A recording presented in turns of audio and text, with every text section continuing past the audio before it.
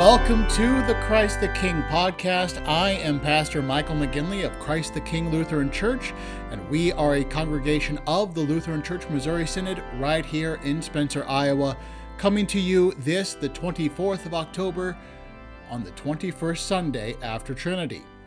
And as we do now at the beginning of the intro to these podcasts, we will look to the Divine Service Catechesis on top of the Congregation at Prayer, which you can find in the show notes.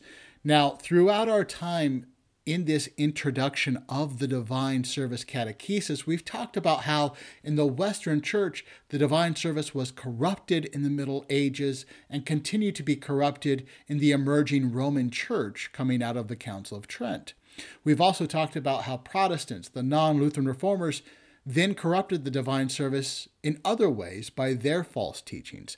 But we haven't yet covered the Anglicans, which we'll do today. The Anglicans find their unity in the Book of Common Prayer, but depending on which Anglican church you may attend or go to, the worship can vary.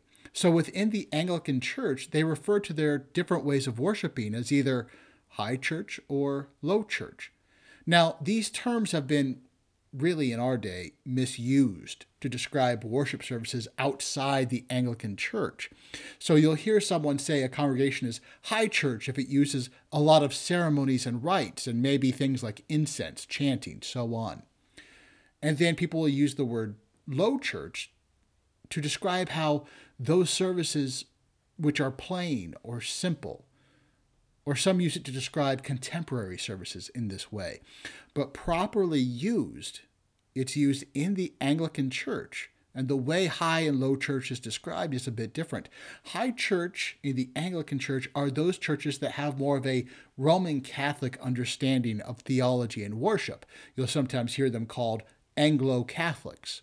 And so there will be more ceremonies and rites than the low churches, because they believe and practice much like Rome, except, of course, for the understanding of who is the head of the church and what the papacy is.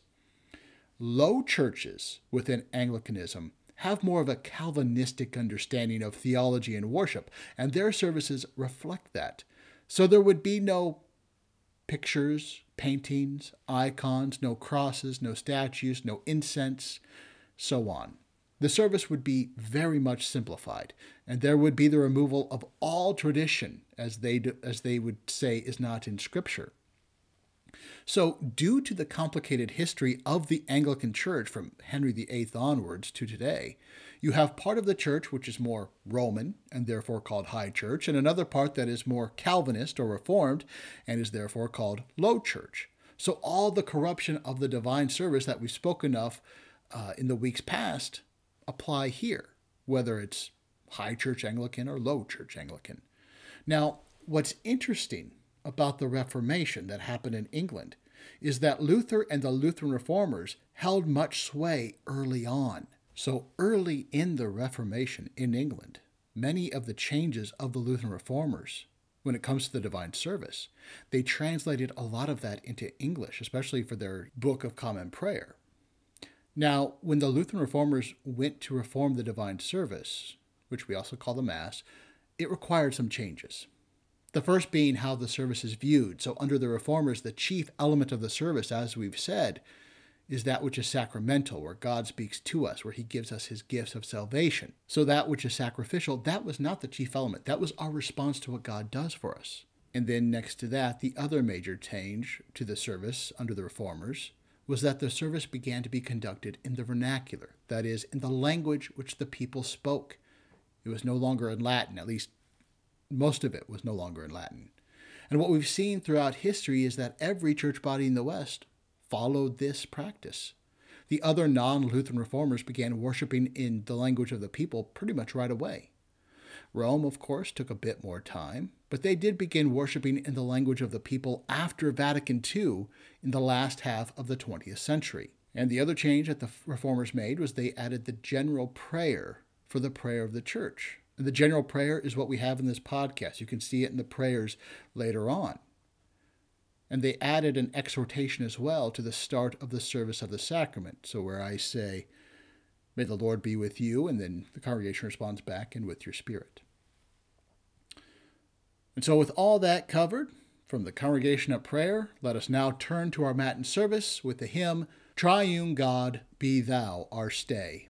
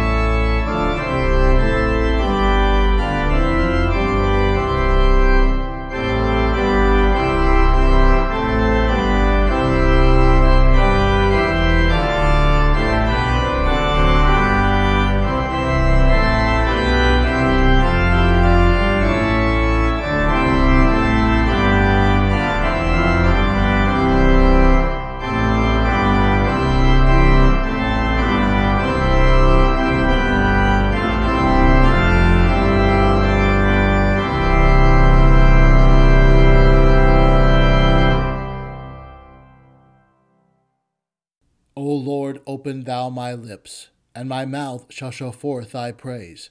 Make haste, O God, to deliver me. Make haste to help me, O Lord. Glory be to the Father, and to the Son, and to the Holy Spirit, as it was in the beginning, is now, and ever shall be, world without end. Amen. Alleluia. The true God, one in three and three in one.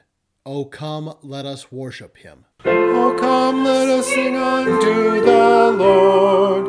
Let us make a joyful noise to the rock of our salvation. Let us come before his presence with thanksgiving, and make a joyful noise unto him with psalms.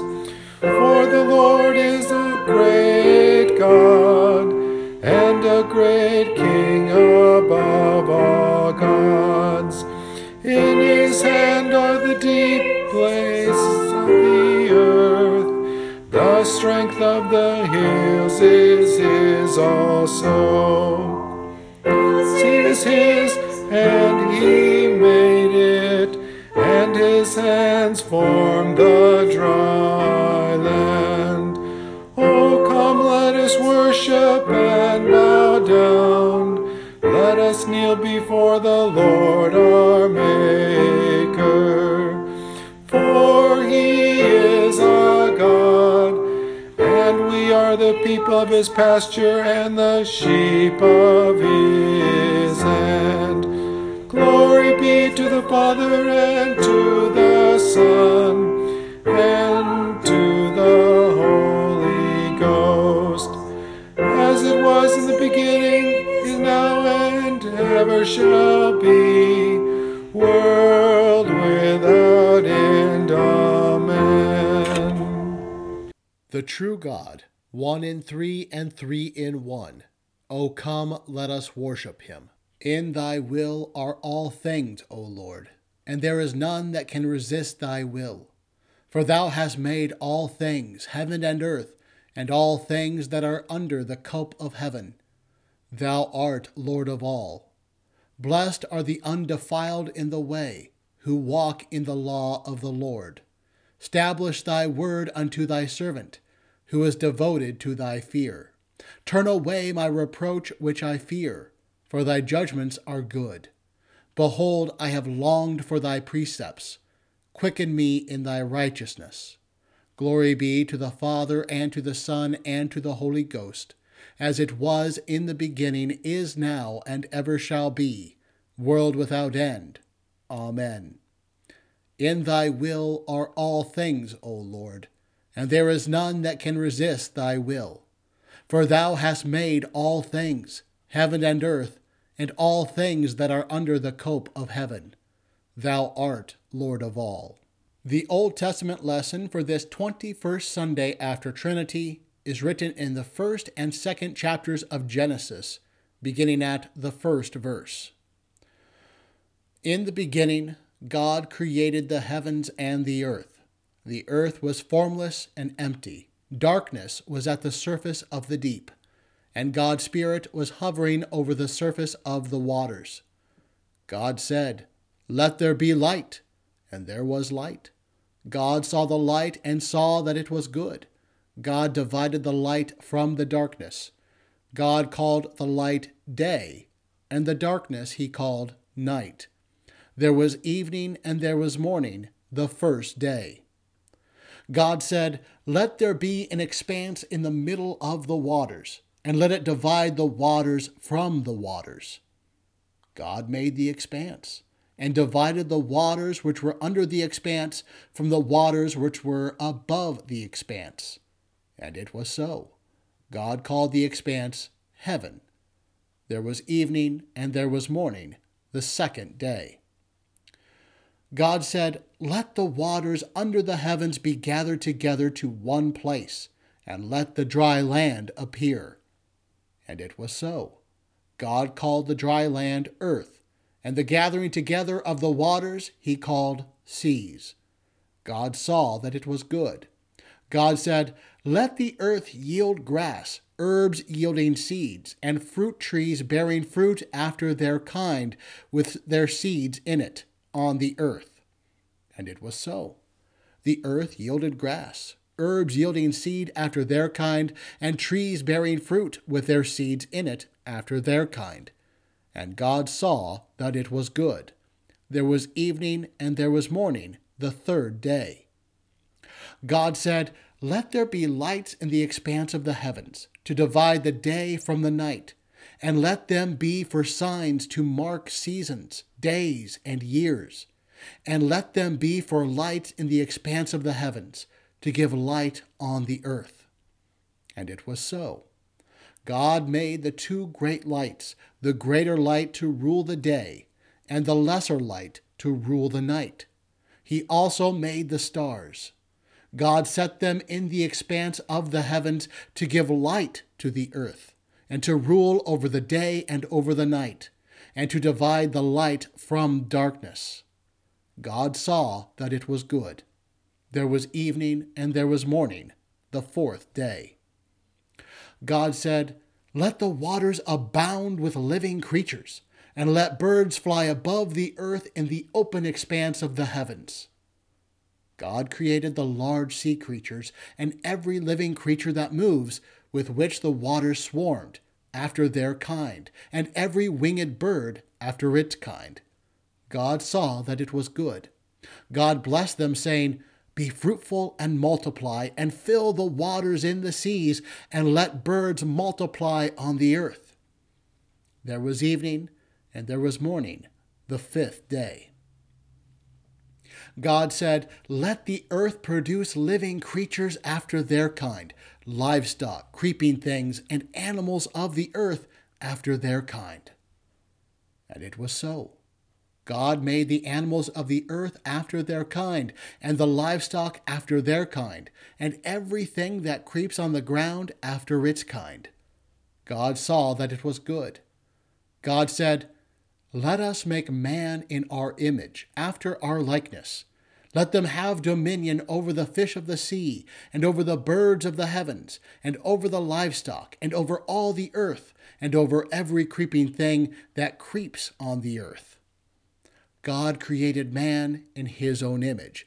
In God's image he created him. Male and female he created them. God blessed them. God said to them, "Be fruitful and multiply, fill the earth and subdue it. Have dominion over the fish of the sea, over the birds of the heavens, and over every living thing that moves on the earth." God said, "Behold, I have given you every herb yielding seed which is on the surface of all the earth, and every tree which bears fruit yielding seed. It will be your food. To every animal of the earth, and to every bird of the heavens, and to everything that creeps on the earth, in which there is life, I have given every green herb for food." And it was so. God saw everything that he had made, and behold, it was very good. There was evening, and there was morning, the sixth day. The heavens, the earth, and all their vast array were finished. On the seventh day, God finished his work which he had done, and he rested on the seventh day from all his work which he had done. God blessed the seventh day and made it holy, because he rested in it from all his work of creation which he had done. O Lord, have mercy upon us. Thanks be to God. Lord, thou hast been our dwelling place in all generations. Before the mountains were brought forth, or ever thou hast formed the earth and the world, even from everlasting to everlasting, thou art God. The epistle is written in the 6th chapter of Ephesians, beginning at the 10th verse. Brothers, finally, be strong in the Lord and in the strength of his might. Put on the whole armor of God, that you may be able to stand against the wiles of the devil. For our wrestling is not against flesh and blood, but against principalities, against the powers, against the world's rulers of the darkness of this age, and against the spiritual forces of wickedness in the heavenly places. Therefore, put on the whole armor of God, that you may be able to withstand in the evil day, and having done all, to stand. Stand, therefore, having the utility belt of truth buckled around your waist, and having put on the breastplate of righteousness, and having fitted your feet with the preparation of the gospel of peace. Above all, taking up the shield of faith, with which you will be able to quench all the fiery darts of the evil one, and take the helmet of salvation and the sword of the Spirit, which is the word of God. O Lord, have mercy upon us. Thanks be to God.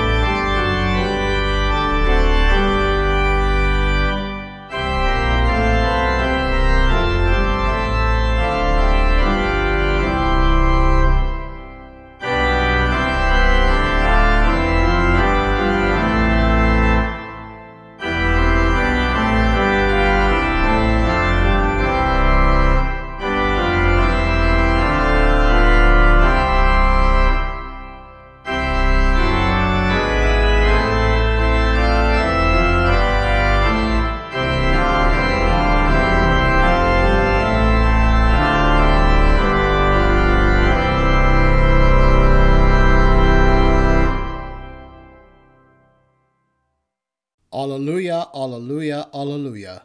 Alleluia, O Lord, deal with thy servant according unto thy mercy, and teach me thy statutes. I am thy servant. Give me understanding, that I may know thy testimonies. Alleluia. The Holy Gospel is according to St. John, the 4th chapter. Glory be to thee, O Lord. Jesus came therefore to Cana of Galilee, where he made the water into wine. There was a certain nobleman whose son was sick at Capernaum. When he heard that Jesus had come out of Judea into Galilee, he went to him and begged him that he would come down and heal his son, for he was at the point of death. Jesus therefore said to him, "Unless you see signs and wonders, you will in no way believe." The nobleman said to him, "Sir, come down before my child dies." Jesus said to him, "Go your way, your son lives." The man believed the word that Jesus spoke to him and went his way. As he was now going down, his servants met him and reported, saying, "Your child lives." So he inquired of them the hour which he began to get better. They said therefore to him, "Yesterday, at the 7th hour, the fever left him." So the father knew that it was at the hour in which Jesus said to him, "Your son lives." He believed, as did his whole house. This is again the second sign that Jesus did, having come out of Judea into Galilee. Here ends the Gospel. Praise be to thee, O Christ. Forever, O Lord, thy word is settled in heaven. Thy word is a lamp unto my feet, and a light unto my path. Lord, I have loved the habitation of thy house, and the place where thine honor dwelleth. Thy word is a lamp unto my feet, and a light unto my path. Glory be to the Father, and to the Son, and to the Holy Ghost. Thy word is a lamp unto my feet, and a light unto my path.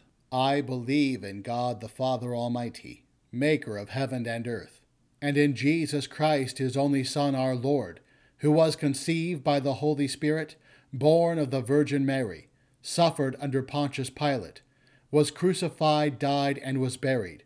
He descended into hell. The third day he rose again from the dead. He ascended into heaven, and sits at the right hand of God the Father Almighty.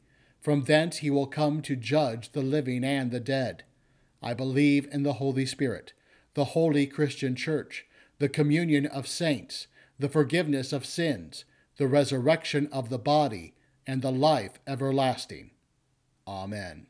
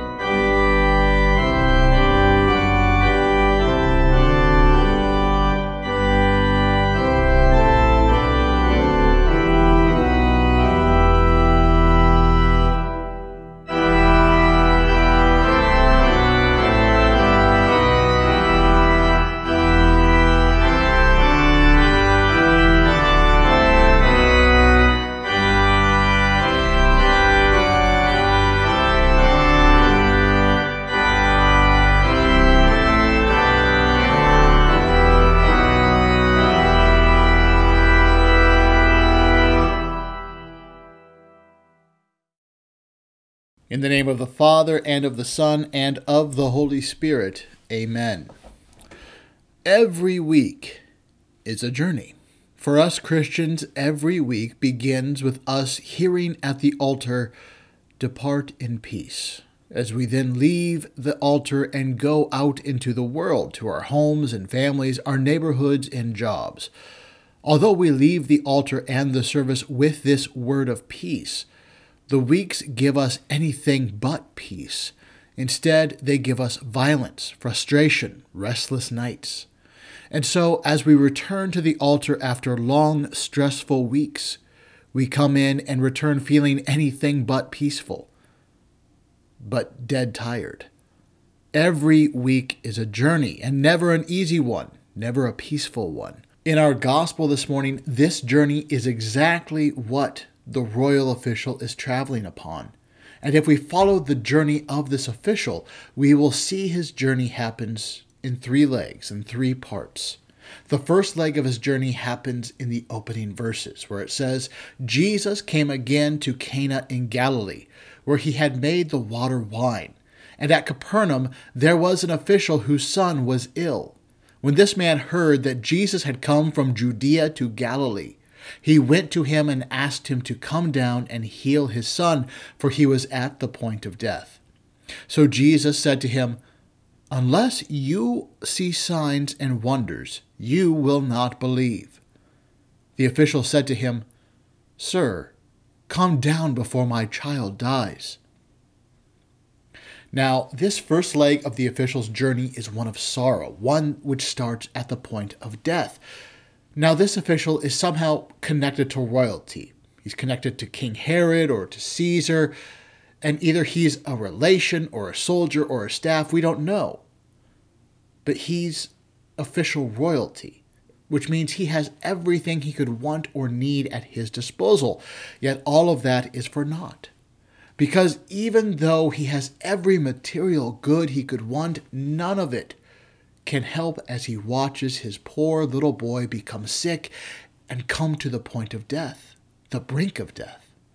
And truthfully, when the official leaves on his journey of sorrow, the boy is really all but dead, which makes this a journey of death.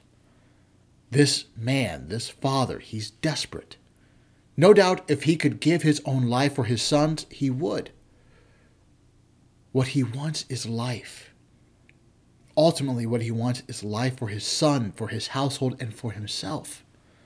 So when he hears that Jesus has traveled from Judea and is now in Galilee, about 20 miles away, the father begins his journey.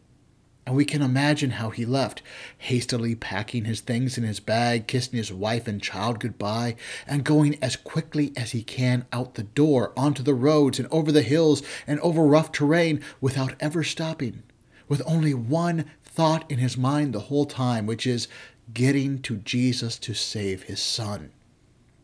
On this journey of sorrow, there is no sleep for him. There is no stopping for fatigue or weather. There's just moving forward through the tears. And we know that this father is desperate.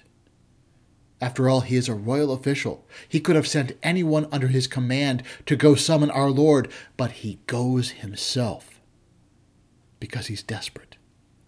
And we know that this father, while not full of strong faith, still has at least a weak and small faith. Because why else would he go? Why else would he leave his boy's final moments if he thought that Jesus could not heal him?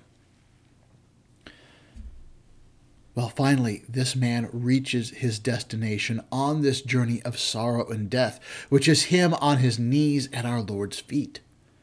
Now, our text says that the man asked Jesus to come down and heal his son, but that doesn't quite capture the feeling of the Greek here.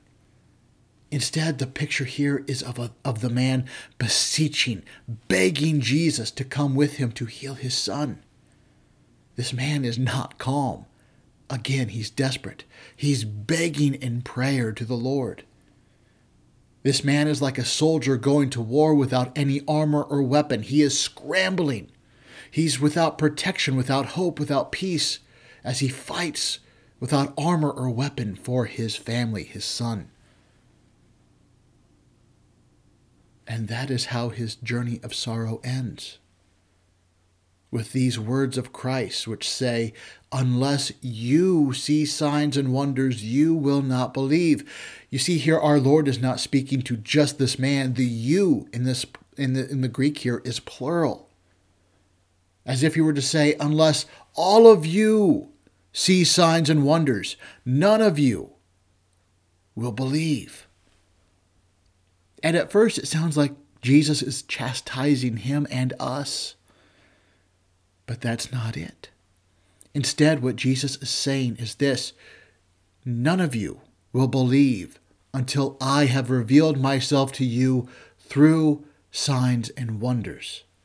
As if we were to say, my dear man, my dear people, you want your son healed and given life from a sickness. Let me reveal to you who I am, and I will give you that and much, much more. Such is our journey, just like this man's.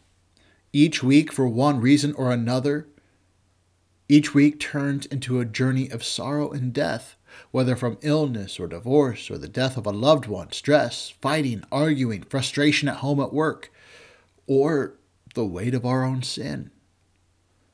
We find ourselves each week like this man on a journey of sorrow, in a battle with death without any armor or weapons of our own.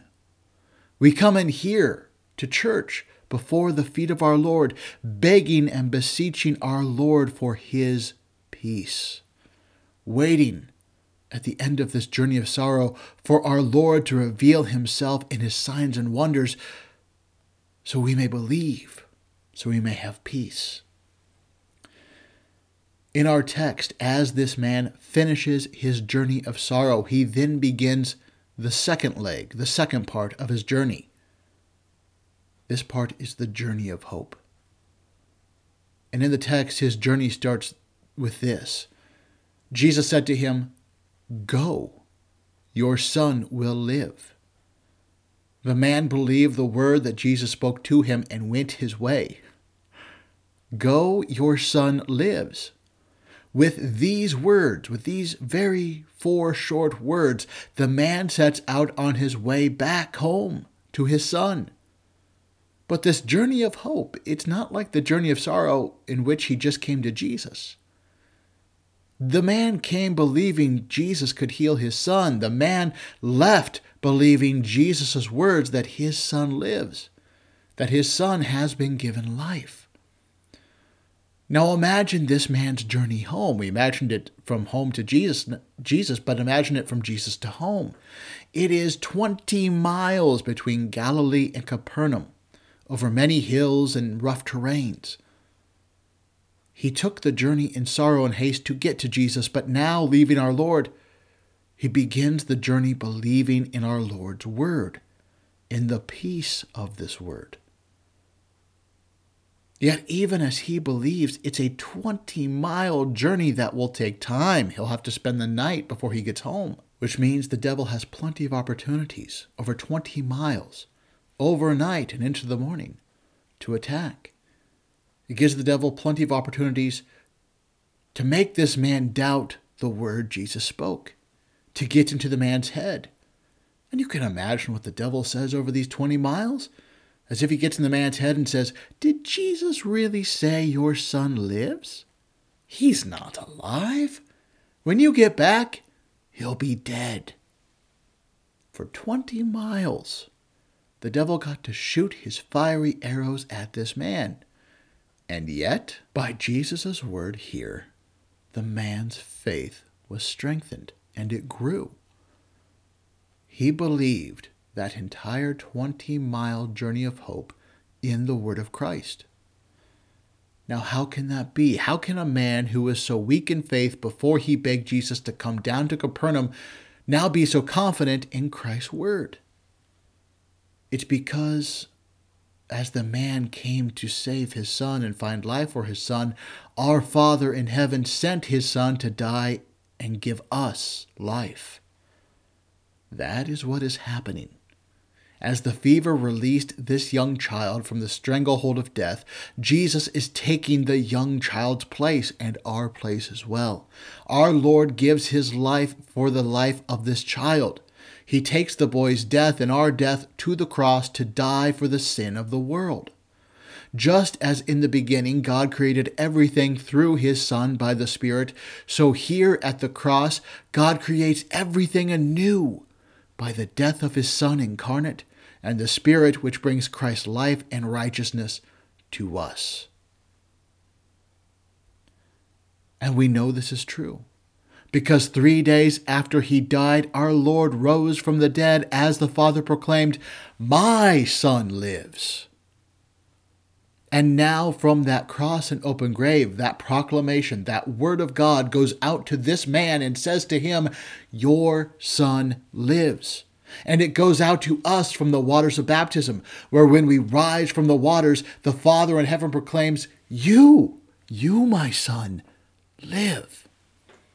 Just as the man started his journey of hope at these words, "Your Son lives," so we start our journey of hope from the font at these words, "You, my Son, you live."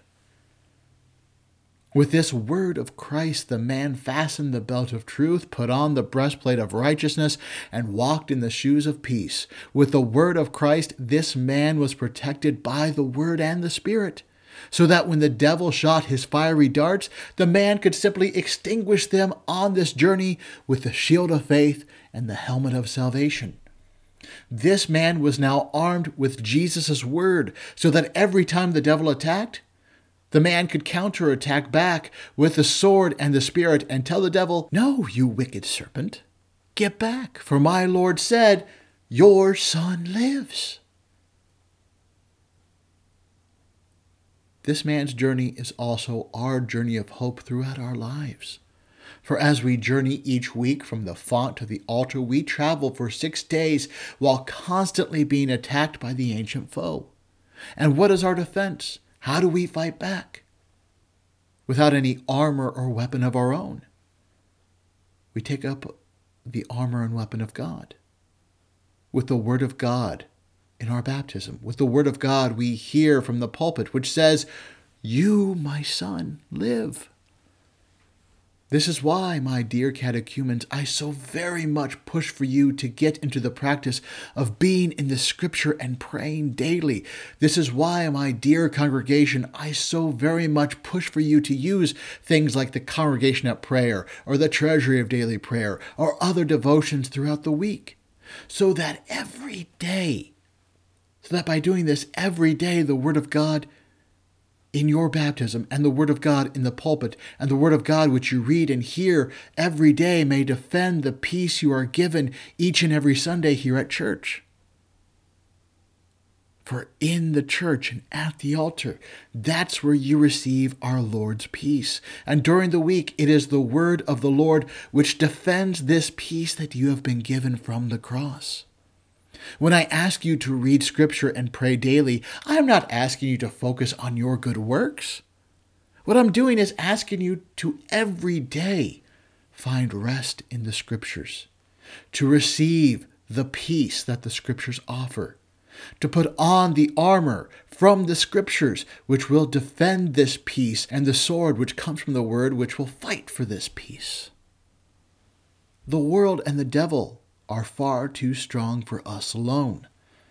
The only way we survive, the only way this man survived on this journey of hope, is with the armor and sword of the Word and Spirit. And then finally, in our gospel, the second leg of this man's journey ends, and the third leg begins when he is met by his servants with this good news: "Your Son lives." Now begins the last leg of his journey, the journey of the return in peace. As he hears his servant's words, as he realizes his son was given life, the moment Jesus spoke those words, as he sees his little son living and playing like a small child should, as he sees this full sign and wonder of Christ, he sees Jesus for who he fully is. Fully God and fully man, the Son sent by the Father to die so that his Son and his household may live. He sees in the sign and wonder, in the word that Christ gave him, his Redeemer and Savior, And with Christ having fully revealed himself to this man, with Christ's word having created the faith in this man to cling to his Savior, the man fully believes, as does all of his household. And that completes his journey at home, where he and his family are full of faith and life, as it will be for us on the final leg of our journey in this life. Every week our journey ends by the servant of God's house telling us, "You, a son of God, live." As he tells us, "Take, eat. This is the body of Christ given for you. Take, drink. This is the blood of Christ poured out for the forgiveness of your sins." Here at the altar, every Sunday morning, our journey ends on this last leg. This journey of returning in peace is completed as we partake in this supper, in this foretaste of the feast to come. And this journey, the man's journey in our gospel and our journey from the font to the altar, also shows us the last leg of the journey in our life. At the end of your life, when you leave this journey of hope, you will be met on the way by the servants of God, his holy angels, who will tell you, "You, son of God, live," as they carry you to the bosom of Abraham before the feet of our Lord. Or, should our Lord return while we live, it will be his same holy angels in the resurrection who tell you that you live in Christ as they carry you to him. And there, your journey of return in peace will end in a new body with your Lord to be with him for eternity, in his house, the new heavens and the new earth, where we will all live in life and peace with him forever. In the sign of his resurrection, our Lord shows us who he is, the Lord of life, the Prince of Peace, our Savior, our Redeemer. Come quickly, Lord Jesus, end our journey, and bring us to life and peace with you for all our days. Amen.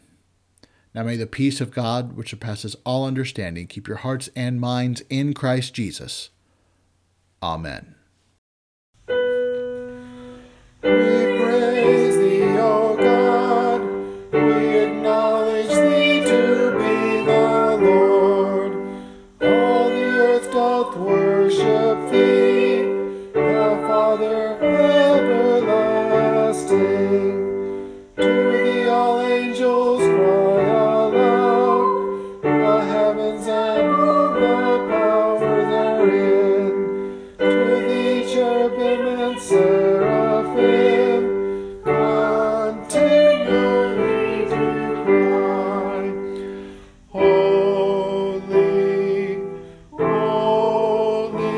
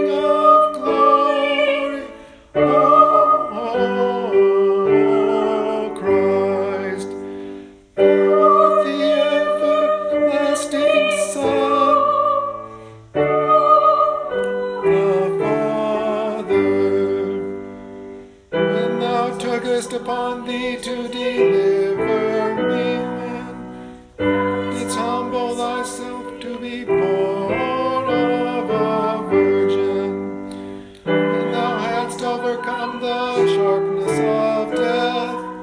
Thou didst open the kingdom of heaven to all believers. Thou sittest at the right hand of God, in the glory of the Father.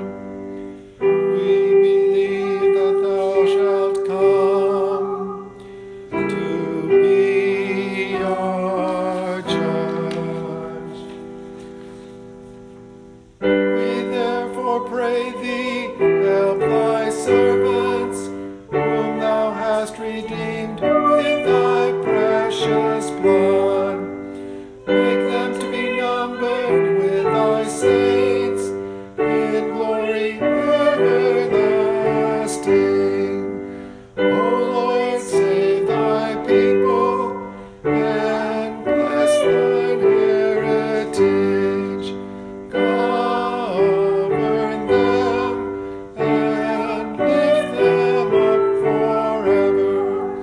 Day by day we magnify thee, and we worship forever, world without end. Vouchsafe, O Lord, to keep us this day without sin. O Lord, have mercy upon us. Have mercy upon us. O Lord, let thy mercy be upon us, as our trust is in thee. O Lord, in thee have I trusted. Let me never be confounded. O Lord, have mercy upon us. O Christ, have mercy upon us. O Lord, have mercy upon us. Our Father, who art in heaven, hallowed be thy name. Thy kingdom come, thy will be done, on earth as it is in heaven. Give us this day our daily bread, and forgive us our trespasses as we forgive those who trespass against us. And lead us not into temptation, but deliver us from evil. For thine is the kingdom and the power and the glory, forever and ever. Amen. Unto thee have I cried, O Lord, and in the morning shall my prayer prevent thee. Let thy mouth be filled with thy praise, and with thy honor all the day. O Lord, hide thy face from my sins, and blot out all mine iniquities. Create in me, O God, a clean heart, and renew a right spirit within me. Cast me not away from thy presence, and take not thy Holy Spirit from me. Restore unto me the joy of thy salvation, and uphold me with thy free spirit. Vouchsafe, O Lord, this day, to keep us without sin. O Lord, have mercy upon us. Have mercy upon us. O Lord, let thy mercy be upon us, as our trust is in thee. Hear my prayer, O Lord, and let my cry come unto thee. Lord, we beseech you to keep your household, the church, in continual godliness, that through your protection she may be free from all adversities, and devoutly given to serve you in good works, to the glory of your name. Through Jesus Christ, your Son, our Lord, who lives and reigns with you and the Holy Spirit, ever one God, world without end. Amen. Almighty and most merciful God, the Father of our Lord Jesus Christ, we give you thanks for all your goodness and tender mercies, especially for the gift of your dear Son and for the revelation of your will and grace. And we beseech you so to implant your word in us that, in good and honest hearts, we may keep it and bring forth the fruits of faith by patient continuance and well-doing. Most heartily we beseech you so to rule and govern your Church Catholic, with all her pastors and ministers, that we may be preserved in the pure doctrine of your saving word, whereby faith toward you may be strengthened, love and charity increased in us toward all mankind, and your kingdom extended.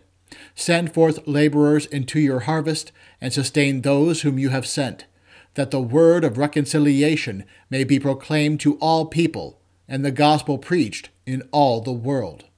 Grant health and prosperity to all who are in authority, especially to Joseph, our President, the Congress of these United States, Kim, our Governor, the legislature of this state, and to all our judges and magistrates, and endue them with grace to rule after your good pleasure, to the maintenance of righteousness, and to the hindrance and punishment of wickedness, that we may lead a quiet and peaceable life in all godliness and honesty.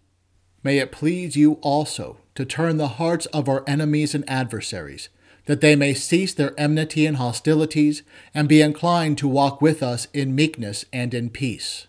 All who are in trouble, want, sickness, anguish of labor, peril of death, or any other adversity, especially those who are in suffering for your name's sake, comfort, O God, with your Holy Spirit, that they may receive and acknowledge their afflictions as the manifestation of your fatherly will. Especially do we pray for those that we name in our hearts at this time.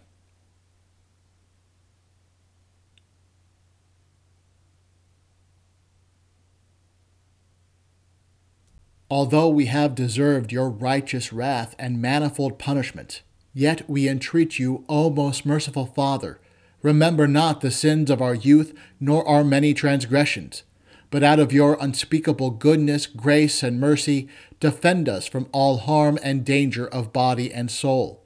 Preserve us from false and pernicious doctrine, from war and bloodshed, from plague and pestilence, from all calamity by fire and water, from hail and tempest, from failure of harvest and from famine, from anguish of heart and despair of your mercy, and from an evil death. And in every time of trouble, show yourself a very present help, the Savior of all men, and especially of them that believe. Cause all needed fruits of the earth to prosper, that we may enjoy them in due season. Give success to the Christian training of the young, to all lawful occupations on land, sea, and air, and to all pure arts and useful knowledge, and crown them with your blessing. Receive, O God, our bodies and souls and all our talents, together with the offerings we bring before you. For by his blood your Son has purchased us to be your own, that we may live under him in his kingdom. As we are strangers and pilgrims on earth, help us by true faith and a godly life to prepare for the world to come, doing the work you have given us to do while it is day, before the night comes when no one can work. And when our last hour shall come, support us by your power, and receive us into your everlasting kingdom. O Lord, our heavenly Father, almighty and everlasting God, who has safely brought us to the beginning of this day, defend us in the same with thy mighty power, and grant that this day we fall into no sin, neither run into any kind of danger, but that all our doings, being ordered by thy governance, may be righteous in thy sight. Through Jesus Christ, thy Son, our Lord, who liveth and reigneth with thee and the Holy Ghost, ever one God, world without end. Amen. We bless the Father and the Son and the Holy Ghost. Praise him and magnify him forever. We give thanks unto thee, Heavenly Father, through Jesus Christ, thy dear Son, that thou hast protected us through the night from all danger and harm. And we beseech thee to preserve and keep us this day also from all sin and evil, and that in all our thoughts, words, and deeds we may serve and please thee. Into thy hands we commend our bodies and souls and all that is ours. Let thy holy angel have charge concerning us, that the wicked one have no power over us. Amen. Hear my prayer, O Lord, and let my cry come unto thee. Bless we the Lord. Alleluia, alleluia. Thanks be to God. Alleluia, alleluia. The grace of our Lord Jesus Christ, and the love of God, and the communion of the Holy Spirit be with you all. Amen.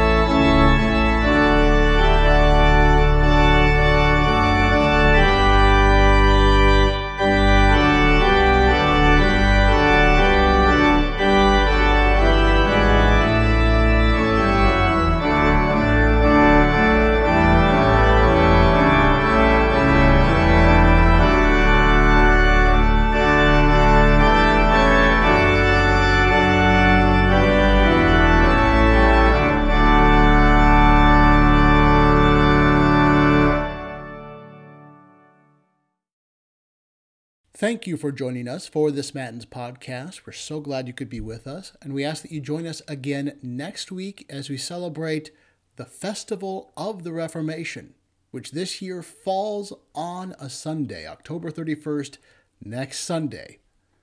We'd love to have you with us. All the music for this podcast comes from smallchurchmusic.com. We encourage all of our listeners to look us up on Facebook under Christ the King Lutheran Church in Spencer or at CTK Spencer. If you enjoyed this service, we encourage you to subscribe to our podcast, tell a friend, or leave a review wherever you listened. If you would like to be on our mailing list for these podcasts or would like to leave feedback, you can contact us on Facebook or at the email addresses at the top of the bulletin, which is included in a link with this podcast. That's all for this week. Until next time, go forth and serve the Lord. I am Pastor Michael McGinley, signing off.